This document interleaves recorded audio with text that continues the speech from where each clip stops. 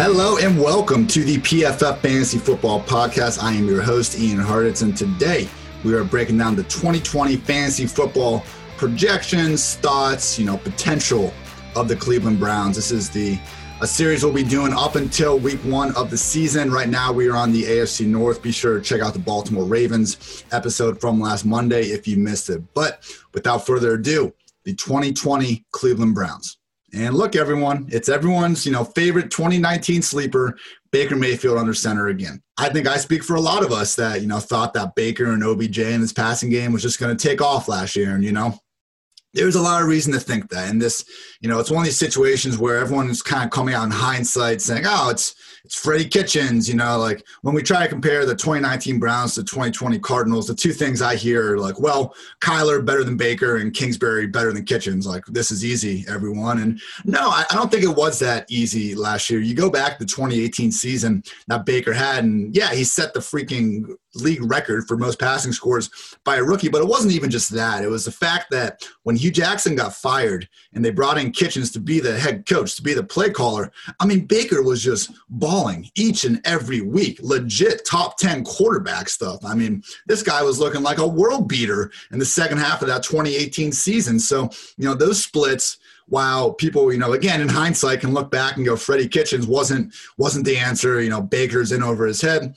Based on what we saw in 2018, very hard to draw those conclusions before 2019. If he did, hats off, but there's still a lot of talent here. And the one red flag that we really should have seen coming for Baker and this entire offense last year was when the Browns released Greg Robinson, their starting left tackle, before week 1. They re-signed him, but this was like a weird cost-saving type move. And, I'm not even faulting Dorsey necessarily for doing the move itself, but when you're doing a weird cost-cutting move with your freaking starting left tackle 1 week before the season, that's a little bit of a red flag. But luckily this year, we have a much more evidence that the Browns have actually addressed this offensive line. Signing Jack Conklin, using their first-round pick on Jedrick Wills from Bama. Finally, it seems like they have addressed this massive hole, and they're going to need to do it for Baker. Had a quarterback breakdown podcast with Evan Silva. Evan talked about how you go through Baker's kind of career and past, and, these smart scouts have brought it up where the guy has a bad habit, tries to get out of the pocket to his right, even when he doesn't maybe need to leave. And it was a lot easier to extend plays in that manner at Oklahoma than it has been in the NFL against some of these defensive ends that are, faster, if not every bit as athletic as Baker. So, talent's there. Hopefully this O-line kind of helps him, work better from the pocket because we know the weapons are still there. Kareem Hunt, Nick Chubb, OBJ, Jarvis Landry, Austin Hooper. If you just want to name most talented, pass-catching receiving cores and starting offenses around the league, that's going to be in your top 16, if not top 12, if not top 10. So bunch of talent, O-line fixed. The question from a fantasy perspective is, can Kevin Stefanski just enable a really high-end, fantasy productive passing game? Because what we saw in Minnesota last year, that was not the case. Kirk Cousins was setting career best marks pretty much across the board in terms of efficiency, but that was a run-first offense centered around Dalvin Cook. Obviously, the Browns have the personnel at running back to feasibly be a very successful run-first offense. So I do think that Vikings offense was a little more controlled by Gary Kubiak than any of us knew, so I'm not too concerned about the year 1 Stefanski splits. But with Baker, the one, again, I compared the 2019 Browns, 2020 Cardinals a little bit. The big difference between Baker and Kyler is that rushing floor that Kyler has. And unfortunately, Baker has nothing like that. We're ultimately looking at a talented but bad quarterback based on what we saw last year. And Baker was awful for last season. There's no really sugarcoating around that. So unless that improves dramatically, I just have a hard time seeing him even flirting with, borderline QB1 status, because I do think this passing volume in the offense is going to go down. And again, there's just no rushing floor to speak of. So, Baker, I think we see a step forward in terms of efficiency, but not convinced we're going to see, that 35 touchdown, 4,500 plus yard season that a lot of us were hoping for in 2019. Moving on to running backs. Name a better freaking running back room in the NFL. I don't think you can. Between Chubb and Hunt, you have two of what should be anyone's ideas, I think, of top 10 running backs with the balls in their hand in the league. And only Lamar Jackson is averaging more yards per rush than Nick Chubb among everyone with at least 300 carries over the last 2 years. I mean, PFF came out a couple weeks ago and went as far as to say that Chubb is the single best running back in the league, with the ball in his hands. And there's a lot of stats to back that up. Only Derrick Henry has more yards after contact per touch than Chubb over these last 2 seasons. He's got that home run hitter ability. He's silky smooth in the hole too. I mean, Nick Chubb, anyone's idea of a baller, but the problem is Hunt's there, and he's also anyone's idea of a baller. And last year, it worked out for both of them enough. I mean, Chubb was the PPR RB6 before Hunt returned from suspension. His targets got cut in half afterwards, and he ended up being the RB15 with Kareem Hunt. Hunt was the PPR RB17 during that time. I mean, this was an offense with 2 running backs getting 50% plus snap rates week by week, and they were both of them. We have Stefanski in the fold now, but the Vikings were dead last in the NFL last year in 11 personnel with 3 wide receiver sets. And, I mean, you look at the Browns wide receiver room, we know Landry and Beckham are studs, but all they really did this offseason was re-sign Rashard Higgins, and they drafted Donovan Peoples-Jones in the 6th round. I mean, Kadarius Hodge is there too, but one of the weaker, just number 3 wide receiver spots in the entire league. I know Higgins has done some nice things, so chill out before you bite my head off over Rashard freaking Higgins. But clearly, I think this is an offense that could lean more on 2 RB and maybe even 2 tight end sets, much more than we'd expect otherwise. Because, again, get your best players on the field. We saw what Hunt did in Kansas City, and, okay, it wasn't quite that in Cleveland. This was still the league best player in terms of broken tackles per touch, 0.42 broken tackles per touch. No one was more efficient in that statistic than Hunt last year. Again, Chubb, one of the game's best true runners. Both, ideally, should be on the field plenty in 2020. Now, moving on to the wide receiver room. Man, mentioned at the beginning, just talk about misses. I really thought we were looking at OBJ, wide receiver 1, no problem, because, pull up some of his targets from Eli the year before, and there were a good 5 touchdowns left on the field for Beckham. Now, is that something that happens to a lot of receivers when, you're getting triple-digit targets per year? Yes, and, I think I just got a little too excited about, in my opinion, one of the swaggiest and most talented receivers in the league.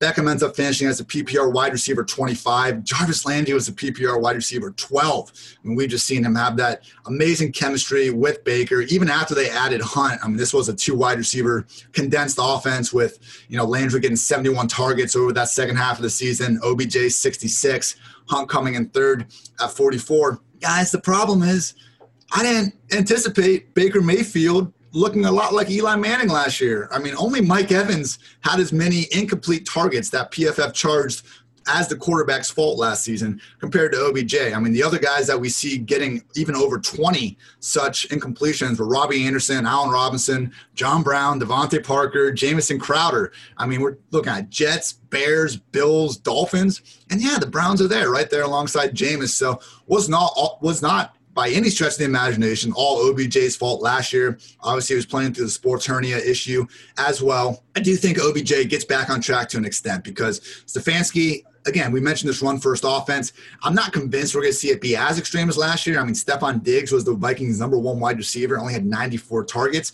But, I mean, Diggs was also the league's single best deep ball wide receiver last year, in yards and catches on passes thrown at least 20 yards downfield. So even if Beckham is, the wide receiver 1, and we don't see that 150 target volume that we'd hope for. He is more than capable, a healthy version of Beckham, more than capable of making the most out of, borderline triple-digit targets. The bigger question is Jarvis Landry. And normally it's not a question. Normally, this is a guy that is just so undervalued that we, can just lock in as almost a wide receiver 1 to wide receiver 2 and draft him as a wide receiver 3.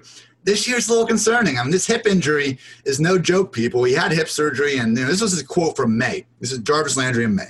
I can't predict when exactly I'll be on the field, whether that's July, August, or September. But obviously, my anticipated return date is sometime in August. So he wants to be back. Who wouldn't want to be back? But there's a lot up in the air with the injury. I think normally, I've said this before, the only bad thing you can say about a fantasy player's prospects is that they're going to get injured. Really be sure about that, because I think injury-prone players are something we overrate more times than not. But in this case, we have a wide receiver who we have not seen healthy from this injury. I mean, this is an off-season injury, an off-season issue. And, I'm just drafting other guys ahead of Landry. It's a little bit worrisome, and that's even before getting into the potential issues of a new offense that's not going to be able to feed two wide receivers kind of top 10 target rates. So, it's a little bit like the Tampa Bay thing where it's, are Chris Godwin and Mike Evans each going to be wide receiver ones again? I don't think so. And that's why we're seeing the ADP disparity between Beckham and Landry. I do think it's somewhat warranted this year. Lastly, moving on to tight end position. Ooh, man, I've said some not great things about Austin Hooper. Look, good for him. He got freaking paid. I mean, $42 million over 4 years. Kudos to you, Mr. Hooper. But you just look at his production last year, and like the Falcons never came in on Sunday going, hey, Julio, hey, Calvin, you guys are great. We're going to throw the ball to Austin Hooper today. You look at his splits, and it was just the overwhelming majority of Austin Hooper's production last year came when the Falcons were trailing. And I just think when you look at this Browns offense, I mean, I don't think we're going to see Hooper getting those same sort of check down opportunities, just play by play by play. I mean, that's what Kareem Hunt, that's what Jarvis Landry are there for as well. So it's a situation where Hooper, I think everything went best case for him last year, being the number 3 option in the offense. And this year, I mean, I think we'd have to probably think he's going to be the 4th option. So his path to a tight end one season is insane touchdown efficiency, double-digit scores, really emerges as Baker's go-to threat in the red zone. But there's just a low floor here, and it's an issue with me trying to draft a guy inside the top 10 tight ends.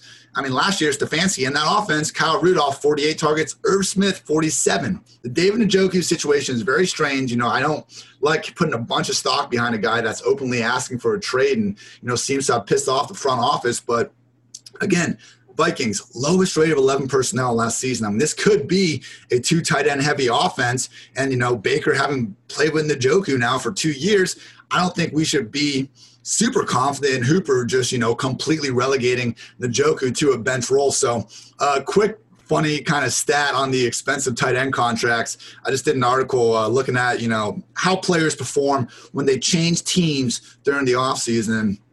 And guys, the tight end position is just uglier than any other one by far. These are the tight ends since 2016 that have gotten at least $20 million from a new team.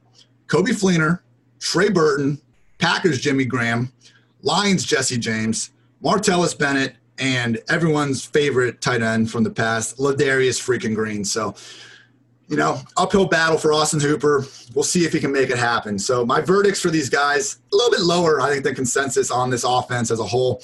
Baker I have as my QB 24. Nick Chubb, RB 11. Kareem Hunt, RB 27. I would say with both those guys, I mean, just the reality that if one of them goes down, they are an instant top 5 RB in the entire league in real life and fantasy. So, I would say tiebreakers between those running backs, feel free to go get the Browns guys. Then OBJ, wide receiver 14, Jarvis, wide receiver 35.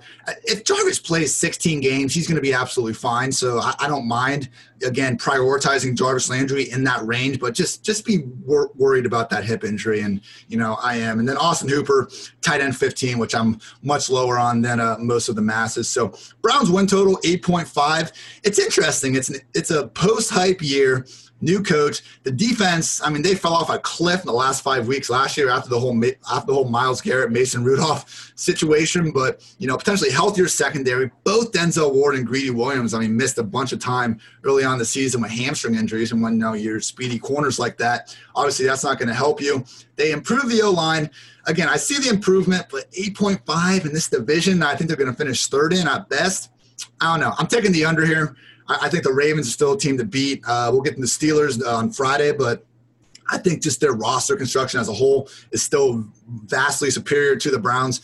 I see a step forward from last year from Baker, and just as a team as a whole, maybe 2021 is the years for the Browns. I'm taking the under in 2020.